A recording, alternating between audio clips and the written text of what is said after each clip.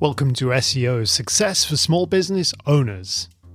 This podcast is about SEO, inbound marketing, content creation, and more. I'm your host, Graham Knight. Thanks so much for joining me. Let's dive right in. Welcome to episode 4 of SEO Success for Small Business Owners. And today I wanted to take a look at where SEO plays a role inside the marketing funnel.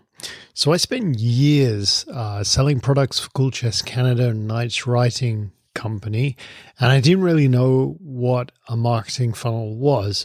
People would order products, we'd package them up and we'd send them out, we'd write thank you notes, and occasionally we'd speak to somebody on the phone about an inquiry they had. But it actually took me a few years to realize that the story a consumer was living on our website was actually a funnel that took them from being interested to being a buyer. This week I was listening to episode 35 of Entrepreneurs on Podcasting, which is a podcast hosted by a good friend of mine, Cliff Duvenoir, and I thoroughly recommend that you listen to that podcast because there's so much useful information for entrepreneurs and small businesses. And Cliff was talking about where podcasts fit within the marketing funnel, and it made me think about where SEO fits within the marketing funnel as well. Truth of the matter is that it fits everywhere. So if you're not familiar with what a marketing funnel is, I'm going to break up the stages here. You have to figure out what your funnel looks like, but this is approximately what it is. The first stage is to attract your customer to the website. The second stage is to engage with your customer once they've been attracted to your website. The third stage is to convert them to be a buyer. And the fourth stage is to delight your customer with fantastic customer support, follow-ups, and making sure everything is right in their world. Now, SEO actually plays a vital role every stage in the marketing funnel. Traditionally, it's been seen as something that's in the attraction stage, but in reality, it plays a part in all stages. Let me explain. The aim of the attract stage is to be able to bring people to your website, and SEO can be a very strong distribution channel for your content. So, for example, if you have blog articles, you want to rank those as high as you can in Google.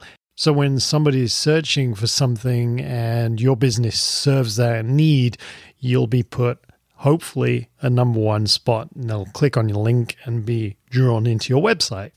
But SEO also plays a part in the engage stage, where a lead is actually already interested in finding out about the products and the services that your company and your competitors already serve. So they may be looking for the best of, they may be looking for comparisons, etc. They don't need to be attracted to your website. They need to be served up with content that answers those investigative questions.